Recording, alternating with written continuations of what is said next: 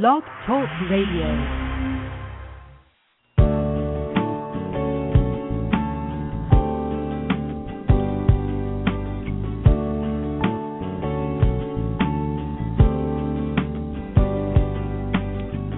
From Lives in the Balance, the nonprofit organization committed to advocating on behalf of behaviorally challenging kids and their caregivers, this is Dr. Ross Green. Welcome to Collaborative Problem Solving at School. I'm delighted that you were able to join in.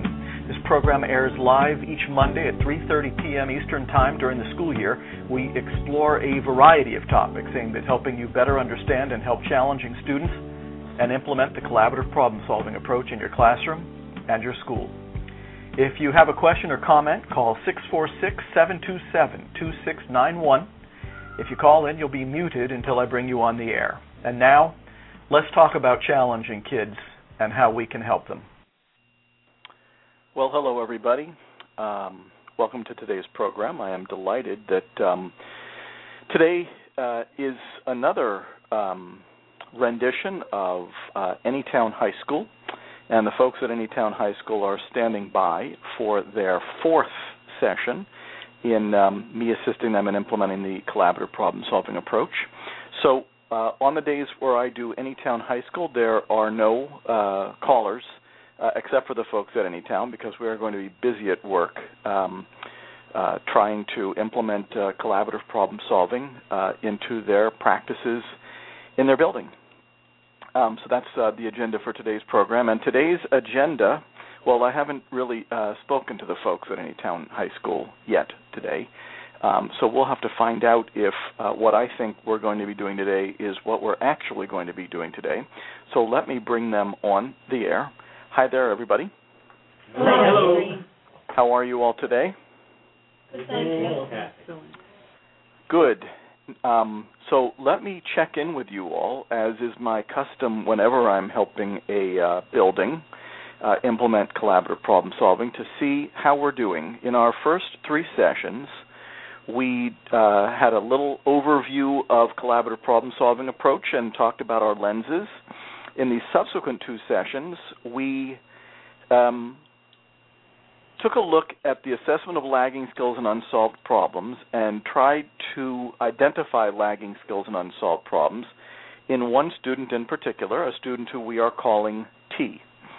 And that brings us to today's session. But let me check in with you first to see if anyone has any questions or reactions to where we are so far, and perhaps especially what we learned about T when we completed the LSIP. But give me a sense of where you all are at, because I know my agenda today is to walk you through doing Plan B with T, and for us to prioritize some of the unsolved problems that we identified for her, so that we can get the ball rolling on getting some of those problems solved. But tell me where you all are at and whether any questions have arisen since the last time we met. After our third session, we sat as a team and thought about the lagging skills and talked about prioritizing those lagging skills and unsolved problems. And our hope today is to have you guide us in using Plan B with those lagging skills as a focus. Outstanding. And there's only one thing I would say about that. Anybody want to add anything else before I say my one thing about what you just said? We're good. We are going to be doing Plan B primarily to solve problems and to indirectly teach lagging skills. And so what we're going to be doing is focusing on a few specific unsolved problems most of the time. And to tell you the truth, from what I heard about T, there are sometimes some lagging skills that would need to be taught directly. Those are usually some social skills, like starting conversations or entering a group, things like that, could be taught more directly. And especially language processing and communication skills, because sometimes we need to teach in a direct fashion the words that a child needs to use to let us know what their concerns are or to help them participate in the process of generating solutions. But I don't think any of those particular lagging skills are coming into play for T. And that being the case, our focal point, it's not going to be that we're not focused on lagging skills, because lagging skills are T's contribution to the challenging episodes that you're having with her. It's just that we're going to go at those lagging skills more through the back door by going through the front door of working on unsolved problems. So let me hear what you all prioritize, with the condition being that we may try to transform them into specific unsolved problems rather than using Plan B to teach lagging skills directly. Does that all make sense? Sure. Yes. Good. So tell me what some of your priorities were.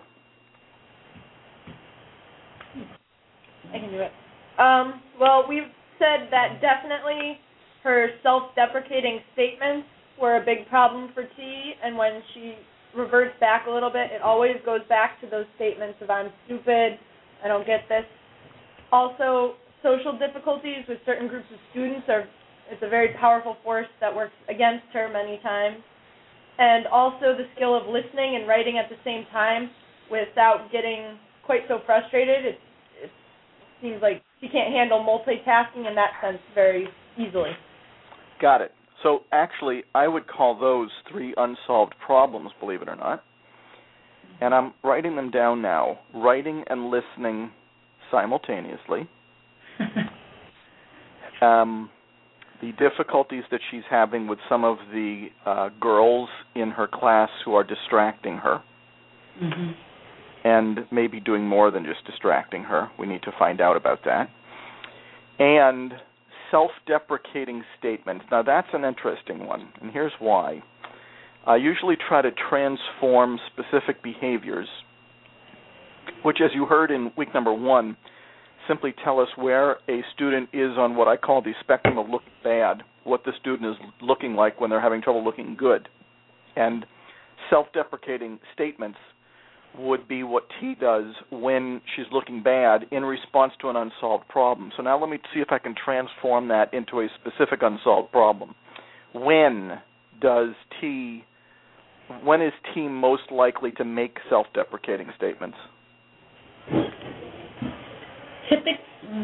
Typically, I would say what I've seen is when she either is getting frustrated or feels like she should be getting something and she's not, then she reverts to, well, I'm just stupid. It doesn't matter anyways. Got it. And I don't care. This is Zena, and I think her self-deprecating statements a lot of times tie into the listening and writing at the same time.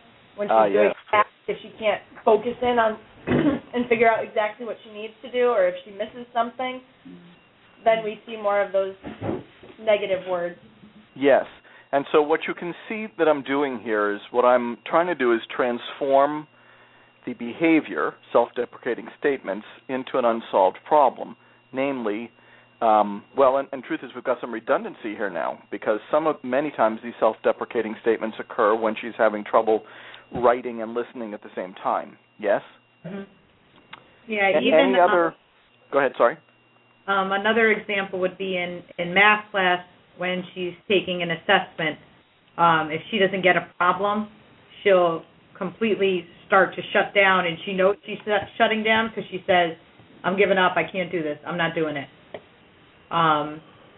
But she doesn't think to go on and try a different one, but if she just sees one that she doesn't get, then she's not doing the entire assessment. So now we have a decision to make. We could add an unsolved problem, and all I would do is trade self-deprecating statements, which is what she looks like when she's looking bad, for a specific condition or unsolved problem in which she's looking bad, namely both one of the unsolved problems that we already have, which is having difficulty writing and listening simultaneously, or we could add an unsolved problem like having difficulty understanding particular math items. But now we've got a decision to make, because we can go forward with 3 unsolved problems, or we can go forward with 2 unsolved problems. It's fine by me. If we go forward with 3, then 3 different people are going to get practice at doing Plan B with T this week. And if we go forward with 2, then only 2 people are going to get practice. What's your druthers? Can you state what the 2 or 3 would be in this situation? Yes. So we're clear. Number 1 would be difficulty listening and writing simultaneously. Number 2, the girls in her class who are distracting her. Number 3, if we choose it, difficulty completing certain math items. It's that third one that I have sort of morphed from its lagging skill form into an unsolved problem form. What do you all think? You want to go forward with 2 or 3? Well, I mean, I think that the third one doesn't just apply to math. I think that applies across the board, because I think when she doesn't feel like she's capable, she will shut down. And I don't think that's just in math. I mean, I've seen her do that in English class. I mean, I've seen her do that in other situations. So that, from my opinion, I think would be a good one to focus on. I sort of agree with Marisol on that one, because if we look at the listening and writing piece, for her, if she's working on an assessment, and it's not just in math class with certain problems, it could be in science or English or anywhere else, if she's reading and not comprehending, or trying to read and understand what she's reading at the same time, that can sometimes cause that frustration. Well, and here's the interesting piece, and I'm glad that this has come up, because it always comes up. I know that we want to work on her making self-deprecating statements globally. But to engage T in the conversation, we'll probably have to start more specifically, and I'm really glad that this point is coming up. If we try to start too globally, and here's what Plan B, and we're rushing it here because we haven't really covered Plan B yet. Here's what Plan B would sound like. Plan B begins with an initial inquiry of the student about a specific unsolved problem. And here's what the inquiry would sound like if we were going global. T, I've noticed that sometimes you get very angry at yourself and say things about yourself that are not very kind. What's up? Now, if we go global like that, then T has to think about what we're talking about, has to think about the different situations in which that might happen, has to think about each situation and the degree to which one might be different from another. And that's a lot of thinking for T to do when we are just beginning to inquire about a particular problem. And in many instances, when there's too much thinking to do, when we go too global with the unsolved problem, then, and sometimes going global means simply naming a behavior that occurs in multiple circumstances, then we are heightening the likelihood that the kid will say something like, I don't know, or not respond at all. And so as much as we would like to work on self-deprecating statements globally, we are most of the time better served by working on a much more specific example of it. One of 2 things will happen if we go more specific. For example, finishing math problems. If we go specific, number 1, we may find that there are things about the specific unsolved problem that she's making self-deprecating statements about that applies to many of the others. And we can ask her that once we have the information we need on this specific unsolved problem.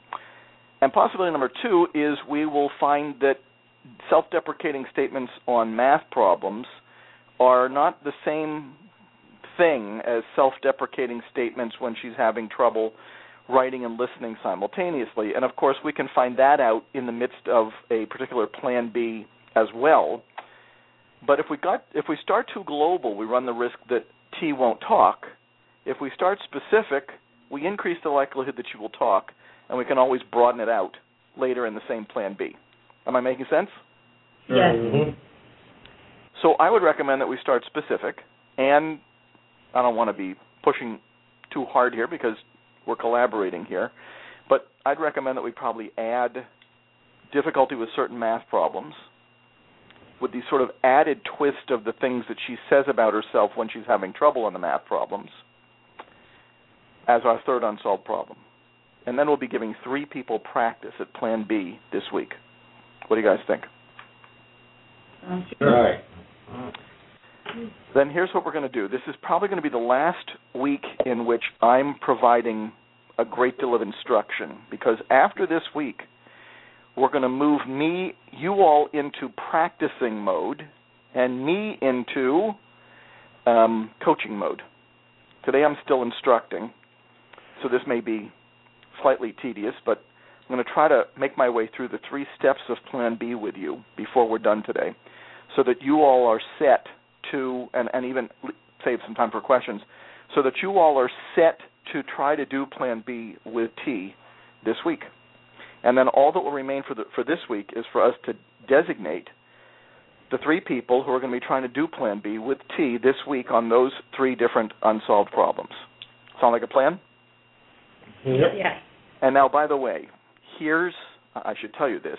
You guys have been on it so far. I couldn't ask for any more responsive school, a group of people who are doing what they say they're going to be doing. But it is at this point where life sometimes becomes interesting and where practicing, we are, after this week, going to be in practice mode, and that means we got to practice. So the hope is that after this is where some schools start to run into some mud, things start to get slower.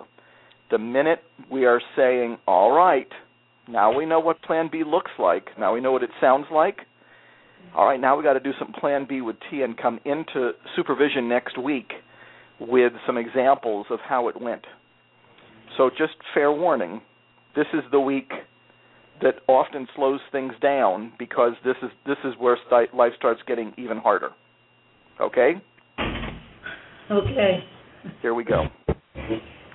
As you all already know, because you've read Lost at School, and you've even tried this a little bit, Plan B consists of 3 steps called the empathy step, the define the problem step, and the invitation step.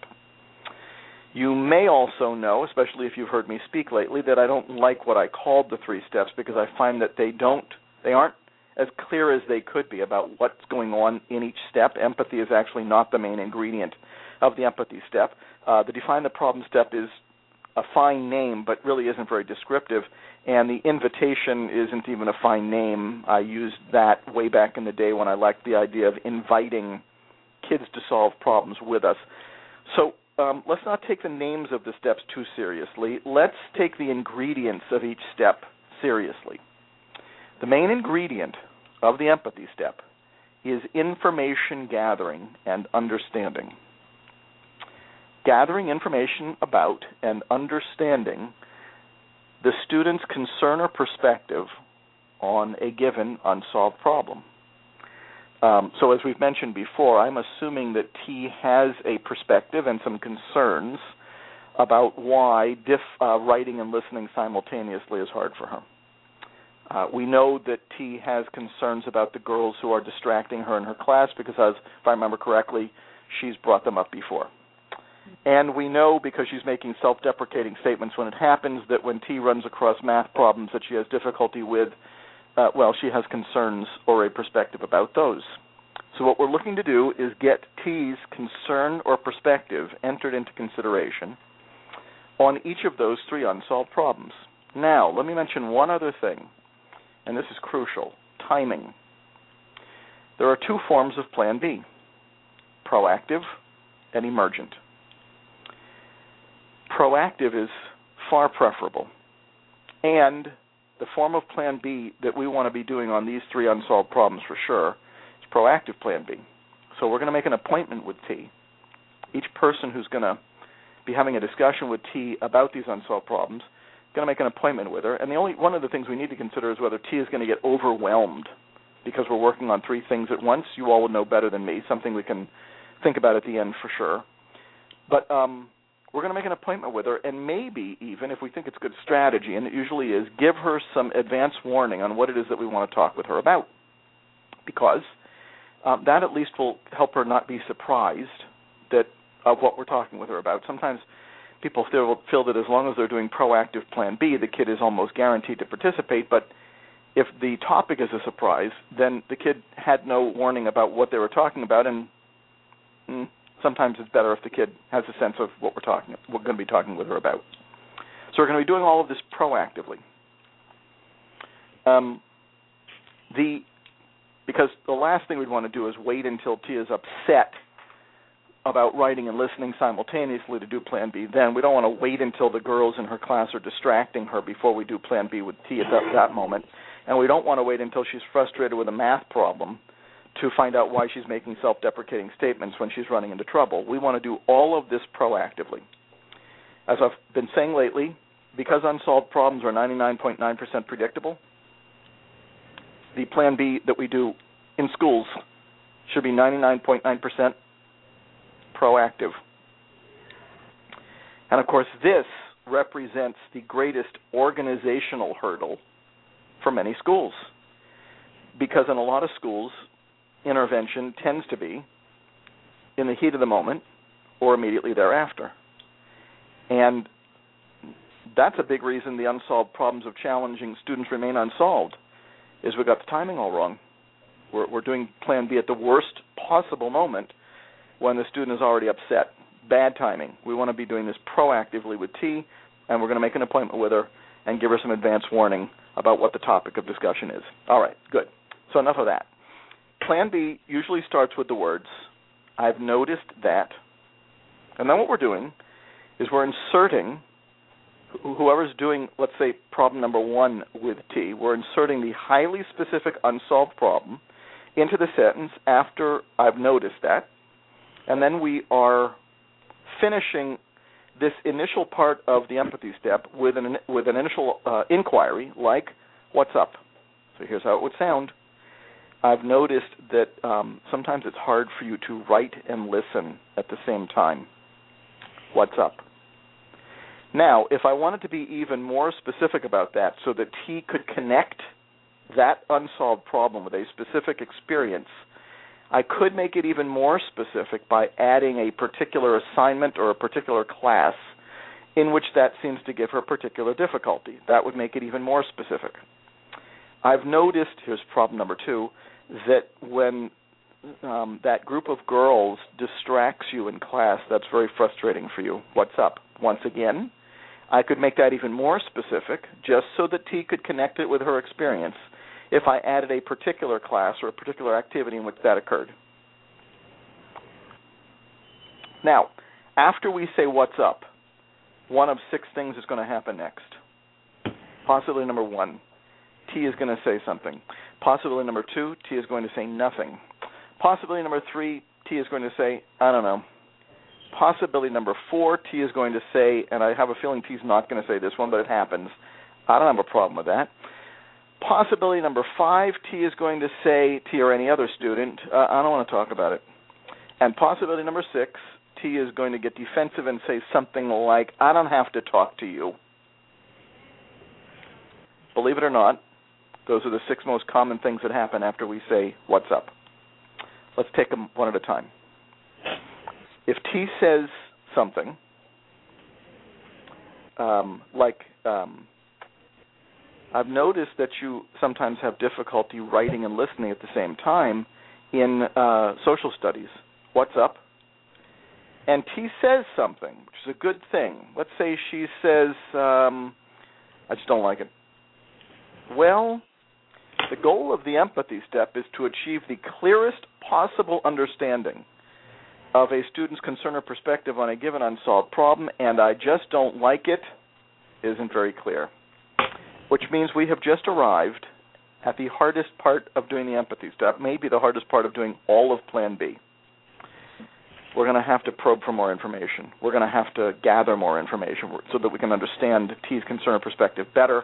And I've come to call that, didn't turn off my cell phone, that wasn't good. I've come to call that drilling for information. And drilling is where most people who are new to Plan B, and even many people who have some practice under their belts, run into trouble. So let's talk in some depth about drilling. Drilling is simply where you're probing for more information. The hard part about it, and many adults would love to have more information, they're just not sure how to get it. So what I've done, because I've seen that this is hard for people, is reduced drilling to its basic component parts. You're drilling if you're asking follow-up questions beginning with the words what, who, where, when. So not why. I don't usually like why too much. Who, what, where, when. Any sentence beginning with that, probably drilling. Drilling can involve asking the student why the unsolved problem occurs under some circumstances and not others. Maybe T has difficulty writing simultaneously in social studies but not in math, or not in some other class that involves listening and writing simultaneously. Maybe not, but that could provide us with information about what her concern or perspective is on that unsolved problem. Drilling can involve breaking the unsolved problem down into its component parts. Writing and listening simultaneously, like many other unsolved problems, has component parts. And kids often don't think in component parts, so when we ask them a question about something that's a little more global, writing and listening at the same time, they aren't necessarily able to think about the specific components that could be causing trouble, and therefore say, I don't know, because they just couldn't think of what components were involved in that particular activity. We'll have to think of the components for T, possibly, and think about what components are getting in her way. Drilling, this is the fourth component of drilling, can involve asking a child what they are thinking in the midst of the unsolved problem. And notice I didn't say feeling. I find that if I ask a student what they're feeling, and I'm not allergic to doing that, but if I ask them what they're feeling, they're likely to say some variant of happy, sad, or mad. And happy, sad, and mad, and its variants, and their variants, don't really tell us what the student's concern or perspective are, so I don't usually ask what they're feeling, because I find that what they're feeling isn't usually terribly informative. Finally, drilling involves clarifying statements like, how so? What do you mean? I don't quite understand. Can you say more about that? Statements like that are neutral, but that keep a kid talking. And, well, that's what we're trying to do in the empathy step. We're trying to gather information so that the kid keeps talking. And that's what we're going to be doing with T. And what we're looking for here is our aha moment, the moment at which we say, aha, I finally understand what T's concern or perspective is on this unsolved problem that has been setting in motion some of her challenging episodes for a very long time. Aha. An important theme here, don't be a genius. Many adults enter Plan B thinking they already know what the student's concern or perspective is on a given unsolved problem, and that's all well and good, except that my observation is that the vast majority of times that we think we already know, we are already wrong. In which case, we want to go into the empathy step and drilling with a completely open mind. Yes, at some point along the way, if T has absolutely no idea, and I don't think T is going to have absolutely no idea given what I've heard about her, but at some point we could come across a student that has no idea, in which case it might be okay further down the road to do some hypothesis testing or some educated guessing, but for the most part, the empathy step is a solution-free zone and a genius-free zone as well. We don't know what her concern or perspective is. We are drilling for information to find out. So a few other pointers, and then we'll move on to some of the other possibilities that could occur if we say what's up. A teacher once said to me, what should I be thinking during the empathy step? And my response was, number one, great question. And number two, what you should be thinking probably is, what don't I understand yet about T's concern or perspective on this unsolved problem? What part of the picture is incomplete for me? If I were to put myself in T's shoes, what don't I understand yet? And therefore, what should I be asking so as to understand it better? And along these lines, pregnant pauses are okay. Kids hang in there better when adults aren't sure what to ask next than they do when, number one, adults are sure that they already know, so they're asking leading questions, or when adults feel so much pressure to ask the next question that it becomes apparent that the adult had the next question ready before the student was finished with their answer to the last question, and it's the student's answer to the last question that should lead to the next question. Sometimes it's okay not to know what to ask until you've given the issue some thought. Kids hang in there when adults aren't sure what to ask next. They just appreciate your curiosity. They appreciate that you really want to know. And, of course, the theme here is better to over-drill and annoy T than to under-drill and move into the subsequent two ingredients of Plan B with only a very vague sense of T's concern or perspective on one of the unsolved problems that you're talking with her about. And here's another crucial motto before we move on.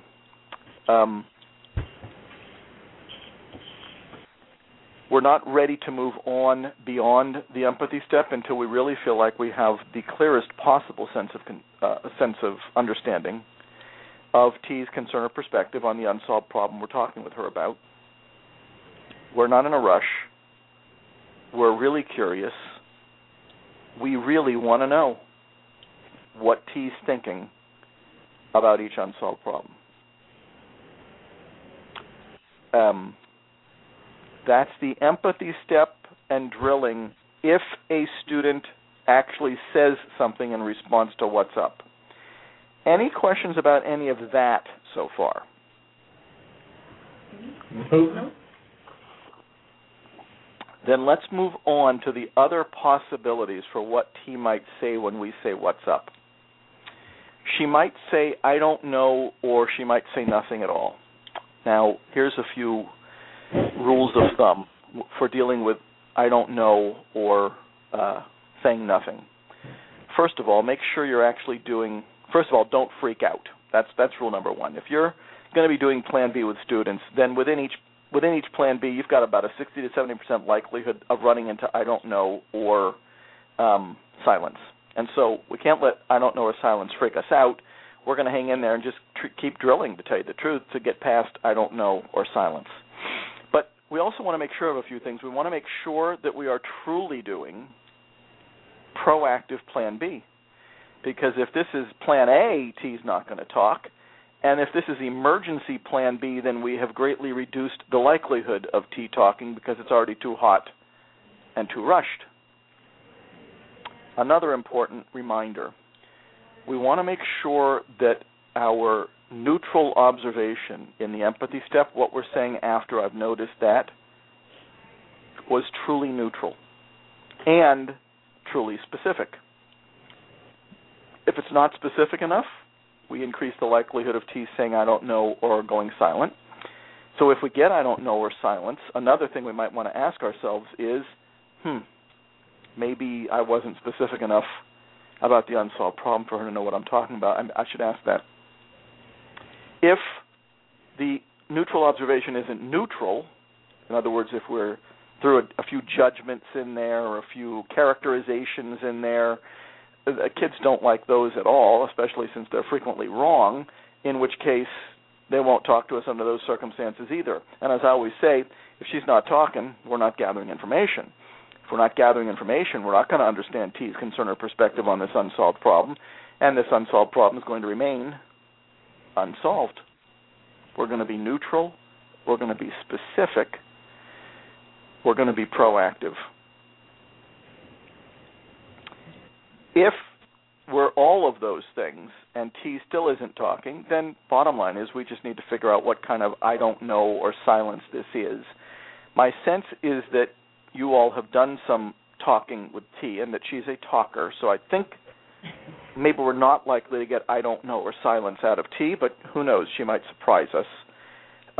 If we do, we just want to figure out what kind of I don't know or silence it is. And we've just passed through the adult reasons that we might get an I don't know out of T, and I must say that the vast majority of I don't knows or silence I get out of kids have more to do with the adult reasons than they do with the kid reasons, but some of the kid reasons might include she doesn't trust us yet, she doesn't feel comfortable confiding this information, she might still think we're using plan A, she might not understand what we're doing here, she may not have given the matter much thought. We may never have asked about these things before. Lots of reasons that a kid might say, I don't know. Our job is to try to get a feel for what T's reasons for saying, I don't know, or going silent might be. And then, as once again, a last resort, as I mentioned earlier, if we really can't get much out of T on this, she really doesn't know, or she's having trouble saying, then we can feel free to do some educated guessing or some hypothesis testing.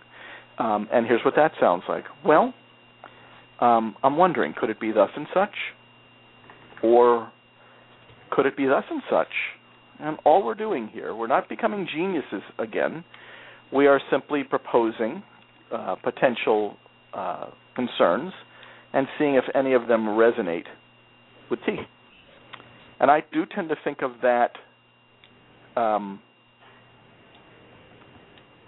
as, I lost my train of thought here, a last resort. We really want to see if we can get the information out of T so as to make absolutely certain that we are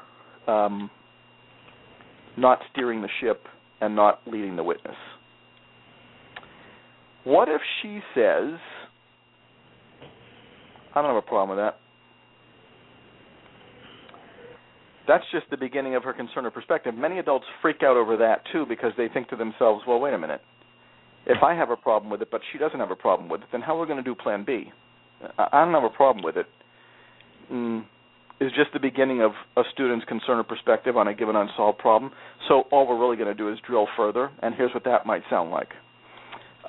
T, I've noticed that when the girls are distracting you in science class, that's very upsetting for you. What's up? I don't have a problem with it. Oh, you don't have a problem with it? No. Help me understand that. I don't know, because I've seen you get very upset about it, which says to me that maybe you do have a problem with it, but now you're saying you don't have a problem with it. Can you help me understand that? What I mean is, you're not going to be able to do anything about it anyway, so what's the point in talking about it? I don't have a problem with it has just been transformed into I do have a problem with it, I just don't have any faith that y'all are going to be able to do anything about it. Good. Now we're starting to move and gather some information. Perfect. What if she says, I don't want to talk about it right now. This is an important one to spend some time on. And by the way, we may not make it all the way through Plan B today, but I'm going to see if we can. You know what? Actually, I'm going to stop rushing because we only have about 7 minutes left. I'm not rushing. We're only going to make it through the empathy step today, and all we're going to have you practice this week is the empathy step with T, which actually is not a bad way to go about doing things, because then you're going into your first Plan B without thinking about 3 ingredients. You're going in just to think about 1, the empathy step. Let's master the empathy step this week, or let's just practice it, and then we'll move on to the other 2 steps next week. So I'm going to slow up a little bit, and then we'll have some time for questions too, and we'll prioritize, and that'll take us to the end of the program today anyways. We want to take our time with, I don't want to talk about it right now, because the last thing we'd want to do is not respect that. Because if we don't respect it, then we've just greatly reduced the likelihood of T talking to us tomorrow. And we don't want to do anything today that's going to reduce the likelihood of T talking with us tomorrow. So we're going to do what I have come to refer to as just respecting what's sitting in front of us. First of all, it's good form to give P permission not to talk. You know what? You don't have to talk about it. In other words, we don't want T talking so badly that we're willing to blow through what's sitting in front of us. What's sitting in front of us is a kid who's just given us some very important information, not exactly music to our ears, because we were very much hoping that she would talk. But just because she's not talking today doesn't mean she won't talk tomorrow. We just want to respect what's sitting in front of us, though, so that we don't do anything to reduce the likelihood of her talking tomorrow. We're giving her permission not to talk, and we might even be asking her if she might be able to help us understand why she doesn't want to talk about it today. Sometimes kids who don't want to talk about a particular issue will talk about why they don't want to talk about a particular issue. And now at least she's talking. And sometimes in talking about why she doesn't want to talk about it, she's okay segueing into what it was that she didn't want to be talking about in the first place. Not that that's what we're shooting for, because our priority is to respect what's sitting in front of us. And then finally, what if a student says, I don't have to talk to you? I'm going to respect that too, and probably just reassure them. No, you don't have to talk to me. You're not my boss. No, I'm not your boss. You can't make me talk. No, I can't make you talk. I'm just trying to understand. That's what the empathy step of Plan B is about, understanding. And lots of kids, once they are reassured on the fact that this is not Plan A, many kids who we might try to talk to have long, illustrious Plan A histories. And that's what they think we're doing because that's what they know. Nope, this isn't Plan A. We're just trying to understand. Lots of kids are happy to be understood so long as they don't feel that we're doing Plan A. So we've got about 2 minutes left in today's program. I told you there was going to be a fair amount of talking today. But any questions about the empathy step before we decide who's going to be doing the empathy step of Plan B with T on these 3 unsolved problems this week? Any questions? Yeah, this is Nina. Is it appropriate to take notes, or is that something that throws kids off, and should you just try to remember the dialogue that you shared? Great question. I tend to start off not taking notes because I think it looks a little too formal.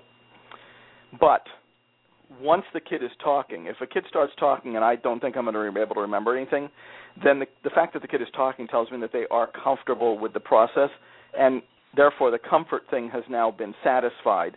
And then I'll frequently say to them and look at them and say, you know what, I'm not going to remember all this stuff. Do you mind if I write some of this stuff down so I don't forget? That's how I usually do it. I don't like to start looking quite so formal. Any other questions? Is it always one-on-one, or could you have another adult in the room?